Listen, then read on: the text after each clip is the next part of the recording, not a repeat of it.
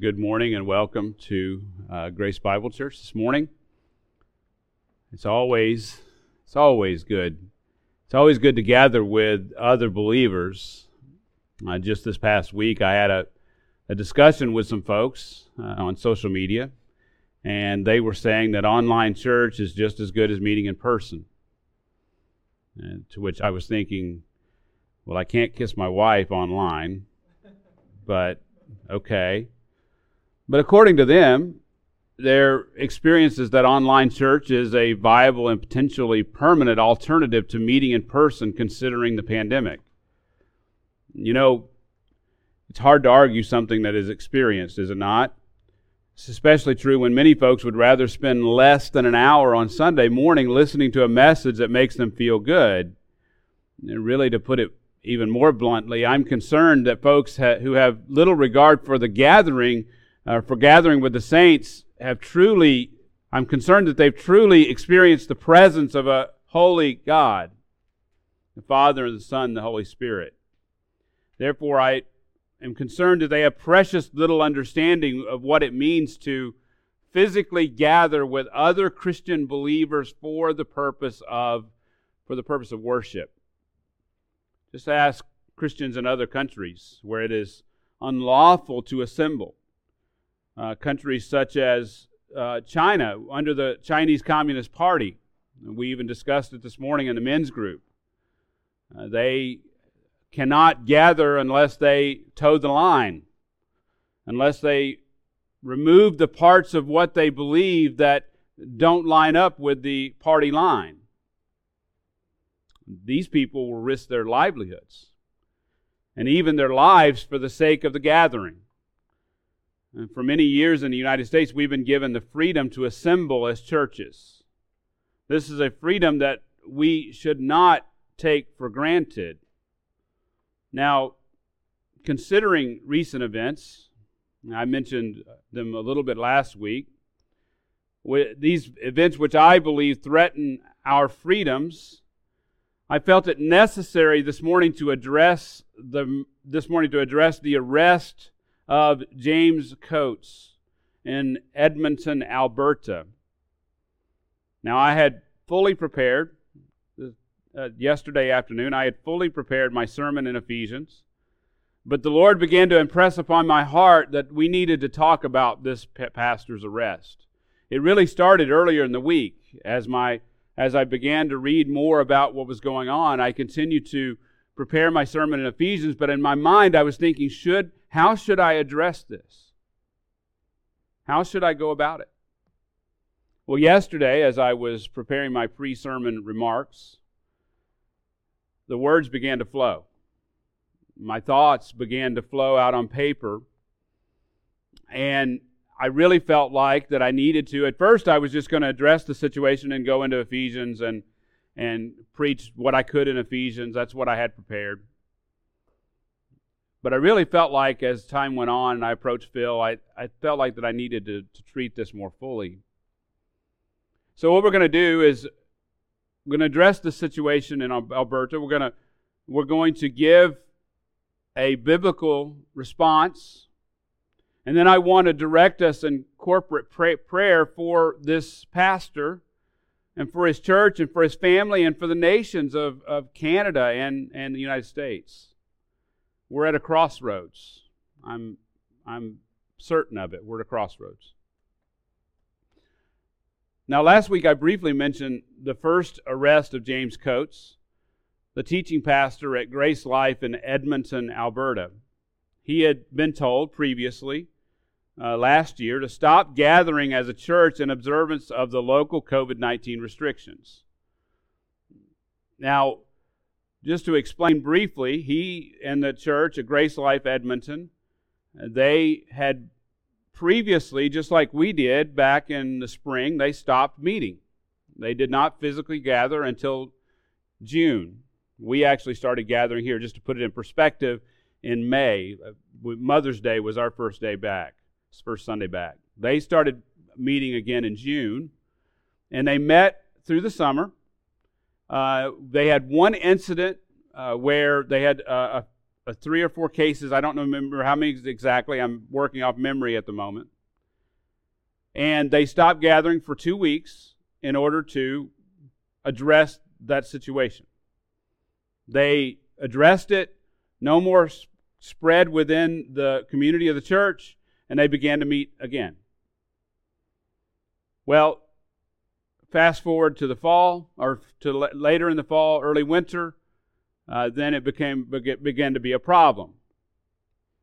And the church continued to meet in defiance of the government regulations. Pastor Coates was fined for exceeding occupation limits in December. The Alberta Health Services ordered the church to close in January. Then Pastor Coates was arrested and charged in early February for the contravention of the Public Health Act. Specifically, he was arrested and immediately released for unlawful assembly because of the COVID-19 rules. Now, just to let you know, Alberta has restricted businesses and churches to 15% capacity. 15%. They've also, just to fully let you know, they've also limited outside gatherings to 10 if they are masking and social distancing. So clearly these measures are rather strict by anybody's measure. So last Sunday, so he was arrested and released.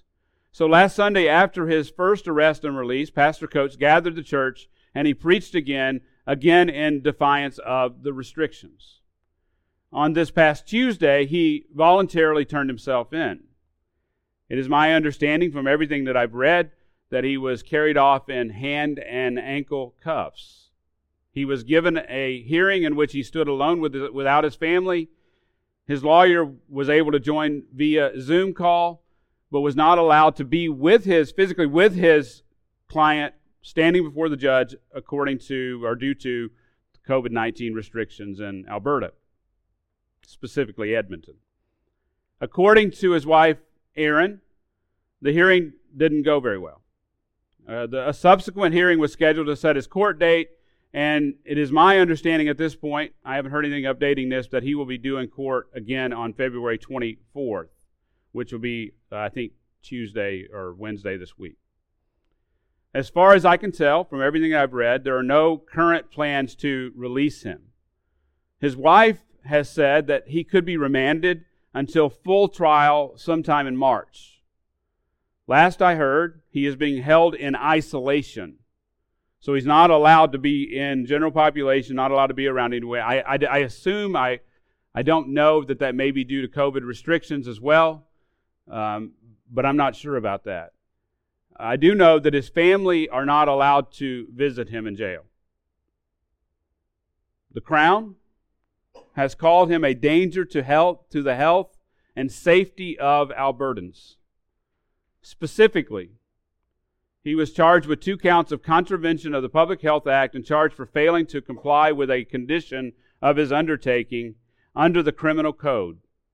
That is according to the Royal Canadian Mounted Police. Now, it should be noted, I need to note, that he was offered release on bail if he promised not to hold services for the duration of the lockdown. At least that's my understanding of the offer.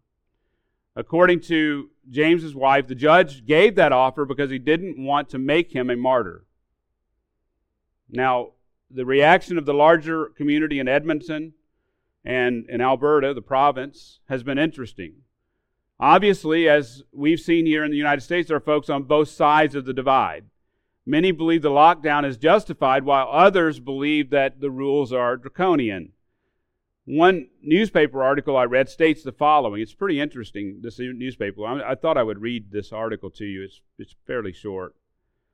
It says that if you think that, this is what the writer said, if you think that the congregants of Grace Life Church, the COVID restrictions defying church west of Edmonton, are nothing but a bunch of superstitious hicks without reason or facts, Read the public statement that pops up on their homepage when you go to the church's website.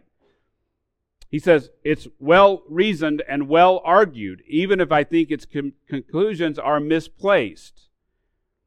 I think it can be argued, as Pastor James Coates and the Grace Life community have, that a lockdown is an overreaction to the true risk of COVID.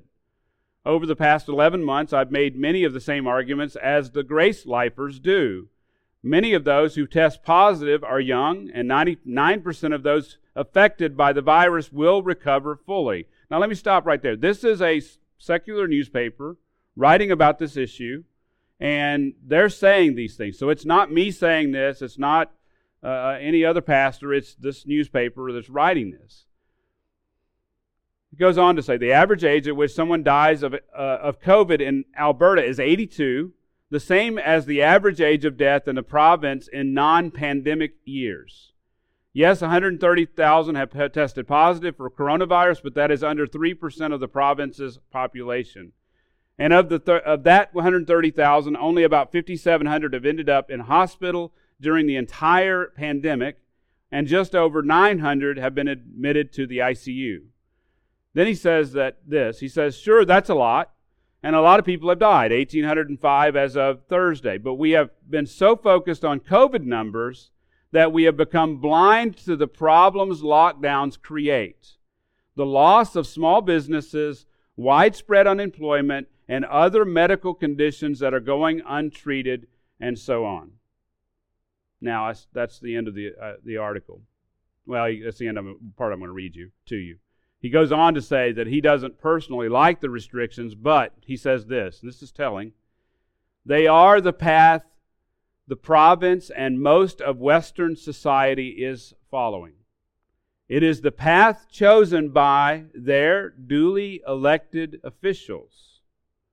So what he's saying is that the government is saying that this is how we should react to the virus, and that's what we're doing. They're setting the rules based on their understanding of the virus.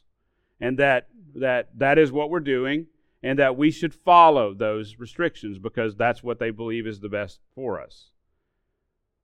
Now, I fully recognize that the division which exists in the broader society also exists in the church. There are Christians on both sides of the COVID-19 divide. We all know that. Some believe that the disease is nowhere near severe enough to justify locking down our businesses and our churches. Others believe that coming together physically, meeting, would be in violation of their conscience, considering the dangers that are from this virus.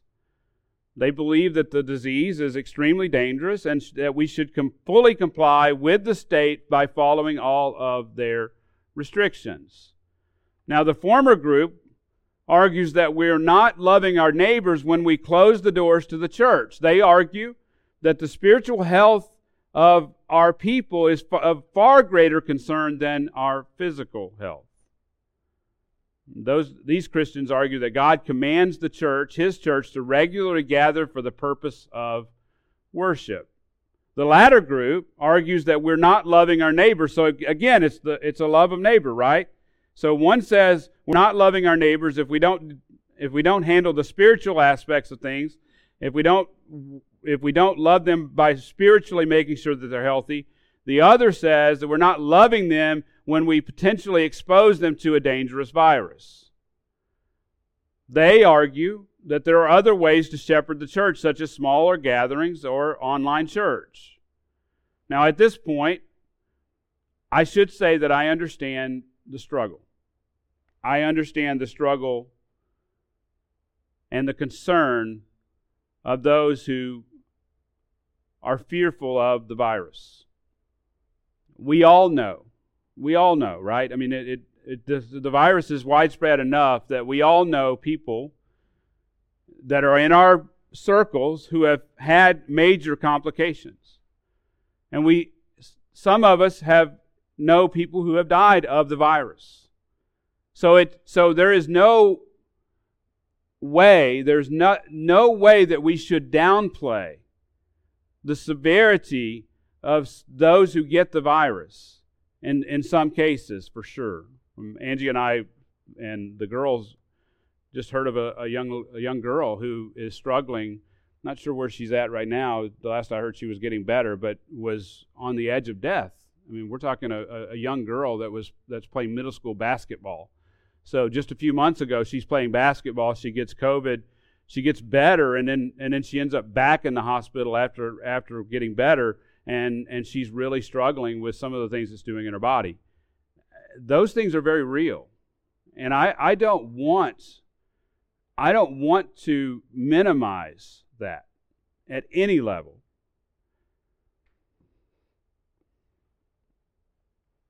Now, I know that many of you, if not all of you, have wrestled in your consciences with questions of how to respond.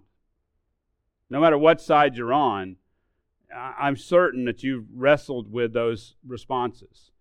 And I can tell you, for me, I'm very thankful for our state's stance on the restrictions. As you know, at GBC, we're here today. We're gathering. We're here. Ron DeSantis, the governor, has taken a stance that church is essential, and we're not going to shut down churches. And I'm very thankful. And we have actually here chosen to encourage masks and social distancing. I mean, we're apart in the rows and we wear masks during fellowship.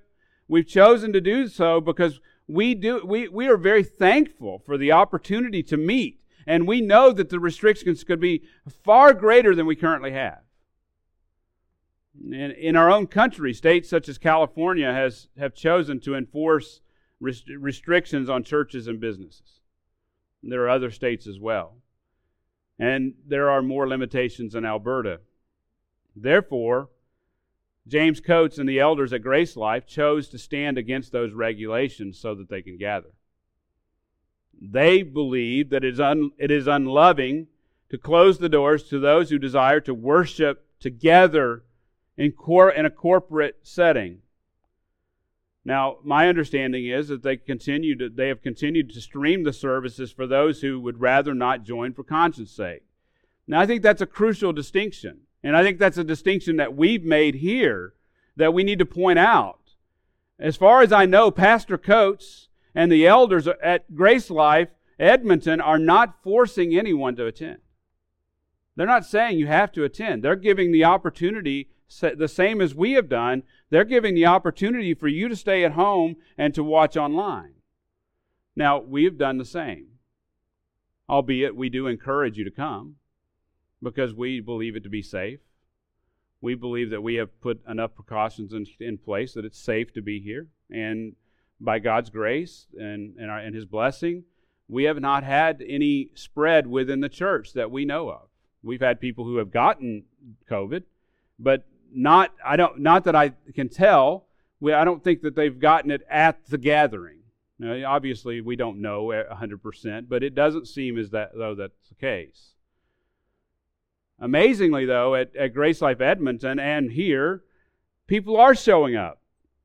They're not only showing up, they're showing up in Edmonton in droves. My understanding is that there's been something of a revival surrounding the church. People want to come and gather. They want to be with God's people. They want to have fellowship. They want to experience the gathering. The attendance at the church is somewhere around 300. I mean, it's packed. And I think that may have drawn more attention to their situation, right? Because the parking lot's packed. I mean, people are there and people know it. And so it's drawing the attention of people on the outside, and I'm sure there have been complaints. I'm certain of it. Now, at this point, having laid out the current situation as I understand it, I think we need to take a step back and think critically about these things. So let me take a moment to help you understand why the elders at Grace Life are meeting in defiance of the COVID-19 rules. They are convicted by Scripture that they should physically gather according to the commandment of God. They point to Scripture such as Hebrews 10:23-25, where it says, "Let us hold fast the confession of our hope without wavering, for He who promised is faithful.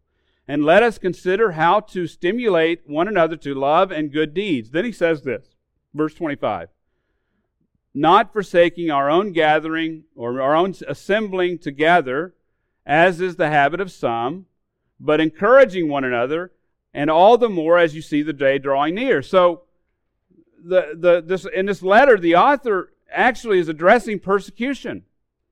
There are those who were, because of suffering, they were even denouncing Christ, and they were certainly forsaking the gathering.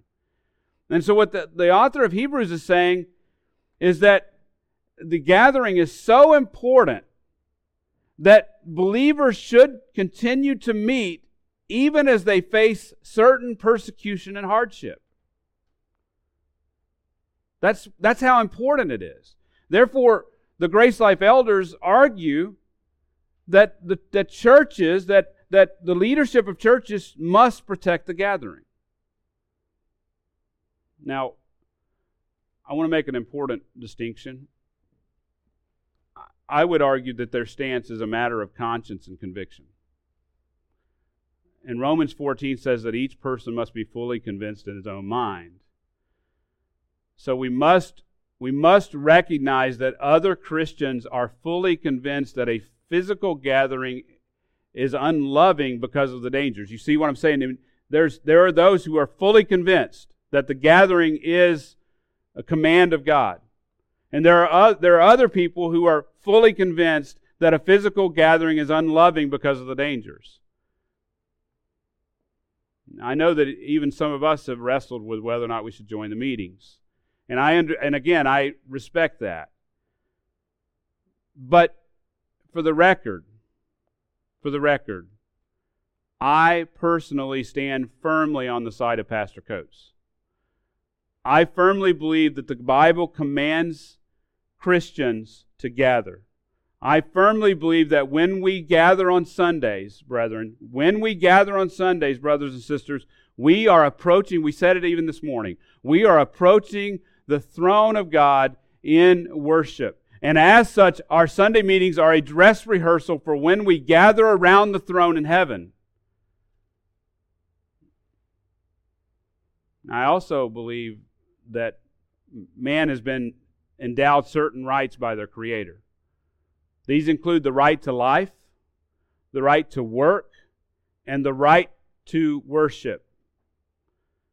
I also believe that it is the responsibility of the governments of Canada and the United States to protect those rights. And as such, and I don't, somebody, we don't want to get political. Actually, what we don't want to do is be partisan. We need to be political, right? We need to know what's going on in the culture to be able to speak to it. I need to know what's going on in the culture. I need to understand the law. So I'm not being partisan, but I am being political in the sense that I want to speak to what's going on. The U.S. Constitution, including the Bill of Rights and the Canadian Charter of Rights and Freedoms, gives citizens of both countries the right to do these things. They protect those rights. This includes the right and freedom to assemble for the purpose of worship. Now, I read through the Constitution yesterday, and I'm not an expert on constitutional law, but I don't see any provision for the suspension of rights provided for in the Constitution. There's no provision for those rights to be suspended. Now, starting with several presidents back, they began to suspend those rights. Quietly, for the purpose of 9/11, it was done, and now for the purpose of COVID, it is being done. But the truth is, the rights of the citizens in both countries to assemble for worship and all of those rights that are listed in the Constitution should be restored with haste. Now, again, having said these things, I understand that there are differences between well-meaning Christians. Some Christians are willing to temporarily give up their rights to protect their neighbors from the virus. So the question is, how are we to reconcile these things? And that's really the meat of what I want to say today. I want to give you 7 thoughts. I'm going to try to quickly work through these about how to biblically approach this situation no matter what side you're on. So no matter how you're sitting there today, no matter which side of this issue you're on, I want you to think through these 7 thoughts. I want you to think through them and try to understand why that they're important for us to consider. And after that, I want us to have a time of corporate prayer. So, and as you pray, and I'll lead you, as we pray, I want you to consider these 7 thoughts. So first, we must exercise Christian charity or Christian love. If you don't agree with the Grace Life elders, you should recognize that they are believers who are following their conscience and conviction. In 1 Corinthians 13, verse 4, love is patient, love is kind, and is not jealous. Love does not brag, it is not arrogant, does not act unbecomingly, it does not seek its own, it is not provoked, it does not take into account a wrong suffered, does not rejoice in unrighteousness, but it rejoices with the truth. And it says this in verse 7. 1 Corinthians 13:7, bears all things, believes all things, hopes all things, and endures all things. Church, it is fine. It is perfectly, you are perfectly free to disagree with other believers. The question is how you express that disagreement. Some of you may believe, and I'll find out, I'm sure, that Grace Life went too far, that they took a stand far too early. Some of you may believe that they were right to make that stand. Brothers and sisters, we need to show Christian love toward those on each side of the divide, lest the divide become an uncrossable chasm. Lest it become uncrossable. 2, we must weep with those who weep. That's Romans 12:14 through 16. Let me read it. Bless those who persecute you. Bless and do not curse. Rejoice with those who rejoice, and weep with those who weep. Be of the same mind toward one another. Do not be haughty in mind, but associate with the lowly. Do not be wise in your own estimation. And that is an incredibly important part of this passage. That we're not only to weep with those who weep, but we're not to be wise in our own estimation. We're not to sit back and say, well, he should have known better. If he had just done this, then it wouldn't have come out that way. I am personally fully convinced that James Coates is following, and his elders, they are following conscience by opening the church building for worship. He is convinced that healthy Christian congregations commit themselves to the physical gathering. As such, he was willing to take a stand against the government mandates at the risk of fines and arrest. This week, as I mentioned earlier, he was arrested and he was carried off in hand and ankle cuffs, and he was detained in isolation. His wife and kids are not allowed to see him. In a message, his wife said the following: "The inhumanity of my husband in chains, while I could not find him or get to him, broke me. To think he stood alone when we were trying to get to him was almost too much for me, until I remembered the one who loves him more than I ever could was standing with him." End quote. Friends, no matter where you stand on the COVID issue, you should weep with your brother, with his dear family, and his church. 3,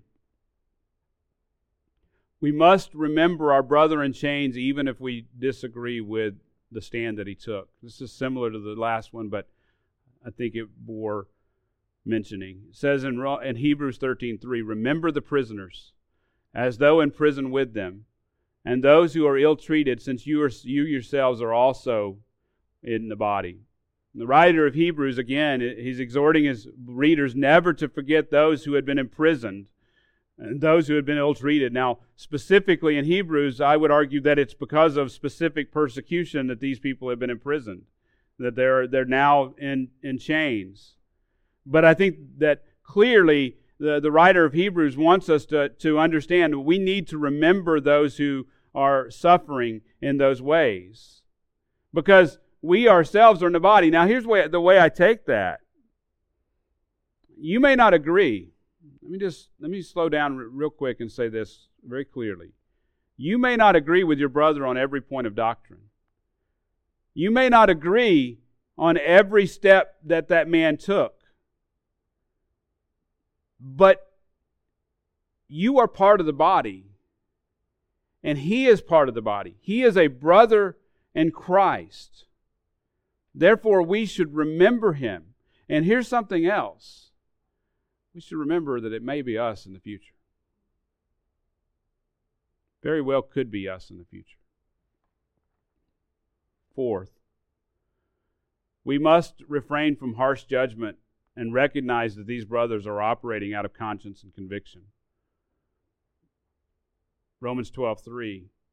For through the grace given to me, I say to everyone among you not to think more highly of himself than he ought to think, but to think so as to have sound judgment, as God has allotted to each a measure of faith. In this past week, I've seen Christians on social media throw the proverbial penalty flag on James Coates. They declare, I would argue self-righteously, that this situation does not rise to the level of persecution, that he didn't technically need to gather as the body of Christ. These people are working to ensure that believers, and by the way, unbelievers alike, know that Pastor Coates and the elders are being disingenuous.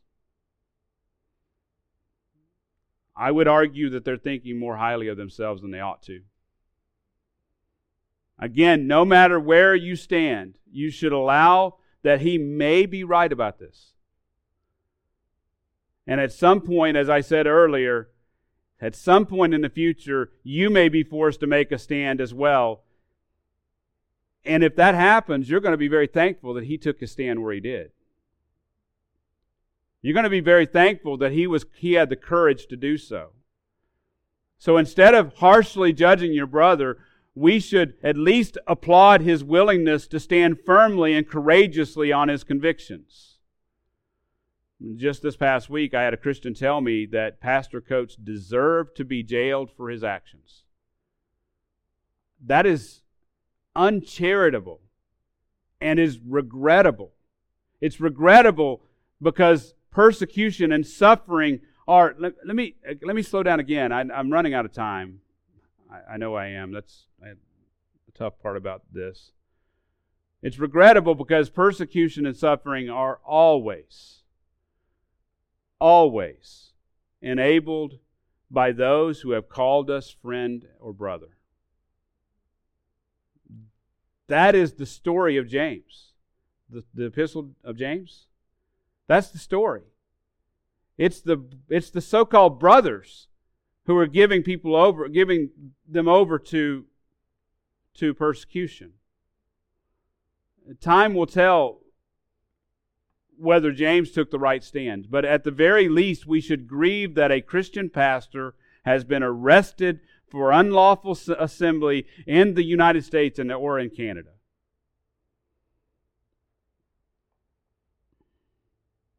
Again, in Romans 14, who are you to judge the servant of another? To his own master he stands or falls, and he will stand, for the Lord is able to make him stand. One person regards one day above another regards every day alike, but each person must be fully convinced in his mind. Number 5, we must recognize that while we may not have taken the same stand, courageous men have always been willing to stand alone. Let me make sure you understand this. Just because a man shows the courage to stand alone doesn't make him wrong. Several men in Scripture took stands that were not popular and even left them totally alone. The Old Testament prophets are a great example. Isaiah, Ezekiel, Jeremiah, they all stood firm. John the Baptist stood alone when Herod had him beheaded. And remember that Jesus called him the greatest man to ever live.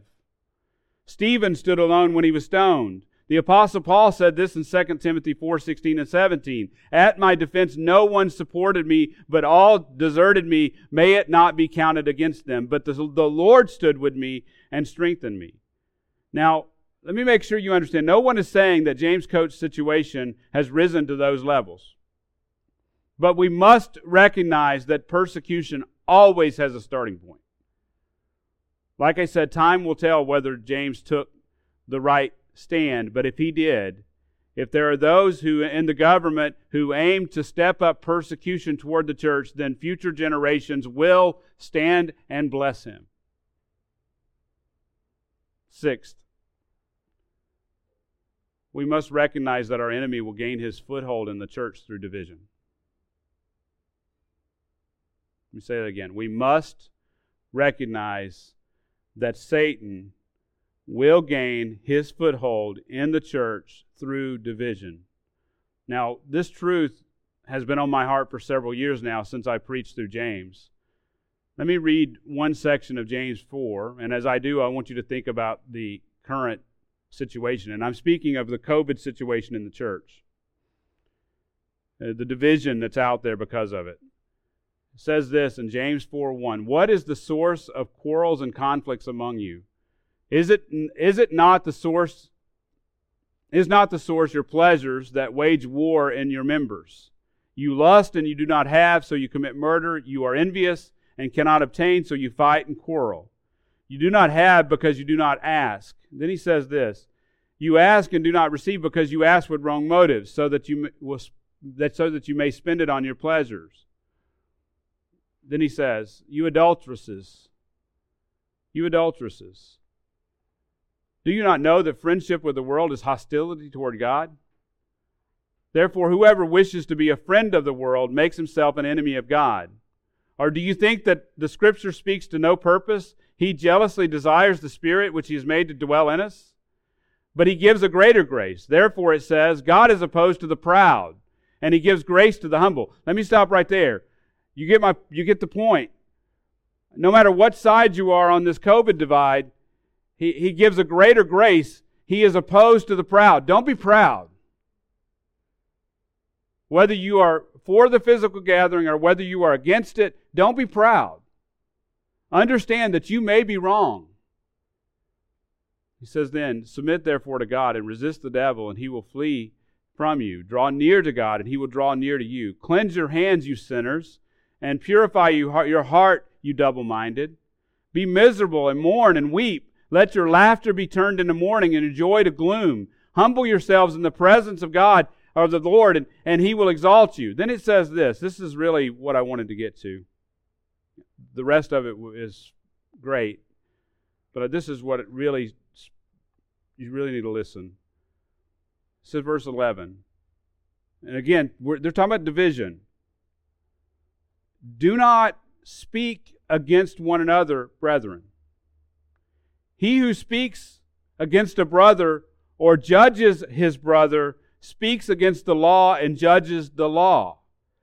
But if you judge the law, you are not a doer of the law, but a judge of it. There's only one lawgiver and judge, the one who's able to save and destroy. But who are you to judge, or who are you who judge your neighbor? Can't believe that they want to go physically gather. Don't they know how many people they're going to kill? I can't believe that they won't gather. Don't they know that it's safe? It's fine. I mean, that's what we hear, right? Especially on social media. But the Word of God says, who are we to judge our neighbor in that way? This leads to one final thought.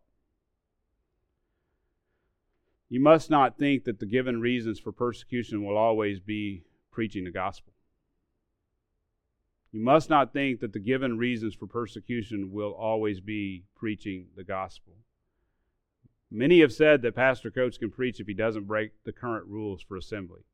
He can preach online, he can preach in smaller gatherings. Therefore, this situation does not rise to the level of persecution. They say that he has not been jailed for preaching the gospel, but for disobeying government mandates, which have been put in place for the safety of the people. He can pastor his church if he does it according to government regulations.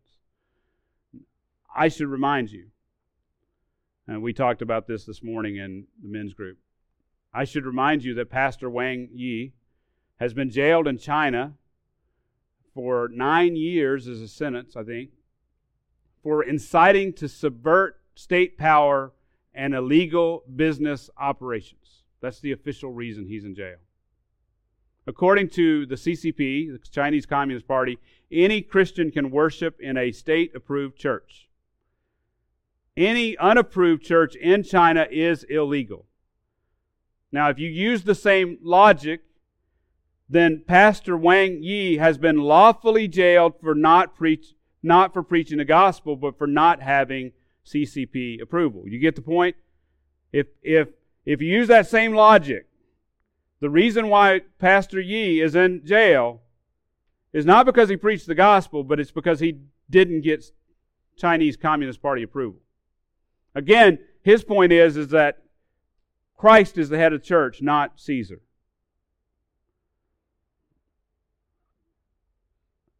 We need to praise God for pastors who courageously stand up and act like men. We need to praise God for pastors who courageously stand up and act like men. We ought to be fervently praying for them. And we need to be careful how we consider these things. And one last thing before we go to prayer. This is not the last. As a matter of fact, I read last night that there's another church in Calgary, same province, another church in Calgary, that's Fairview Baptist Church if you want to look at it, that's being told the same thing as the church in Edmonton. The pastor is standing firm and has said he's going to continue to meet. My understanding is they will meet today. So he could very well be arrested as well. Time will tell, right? But this isn't the last.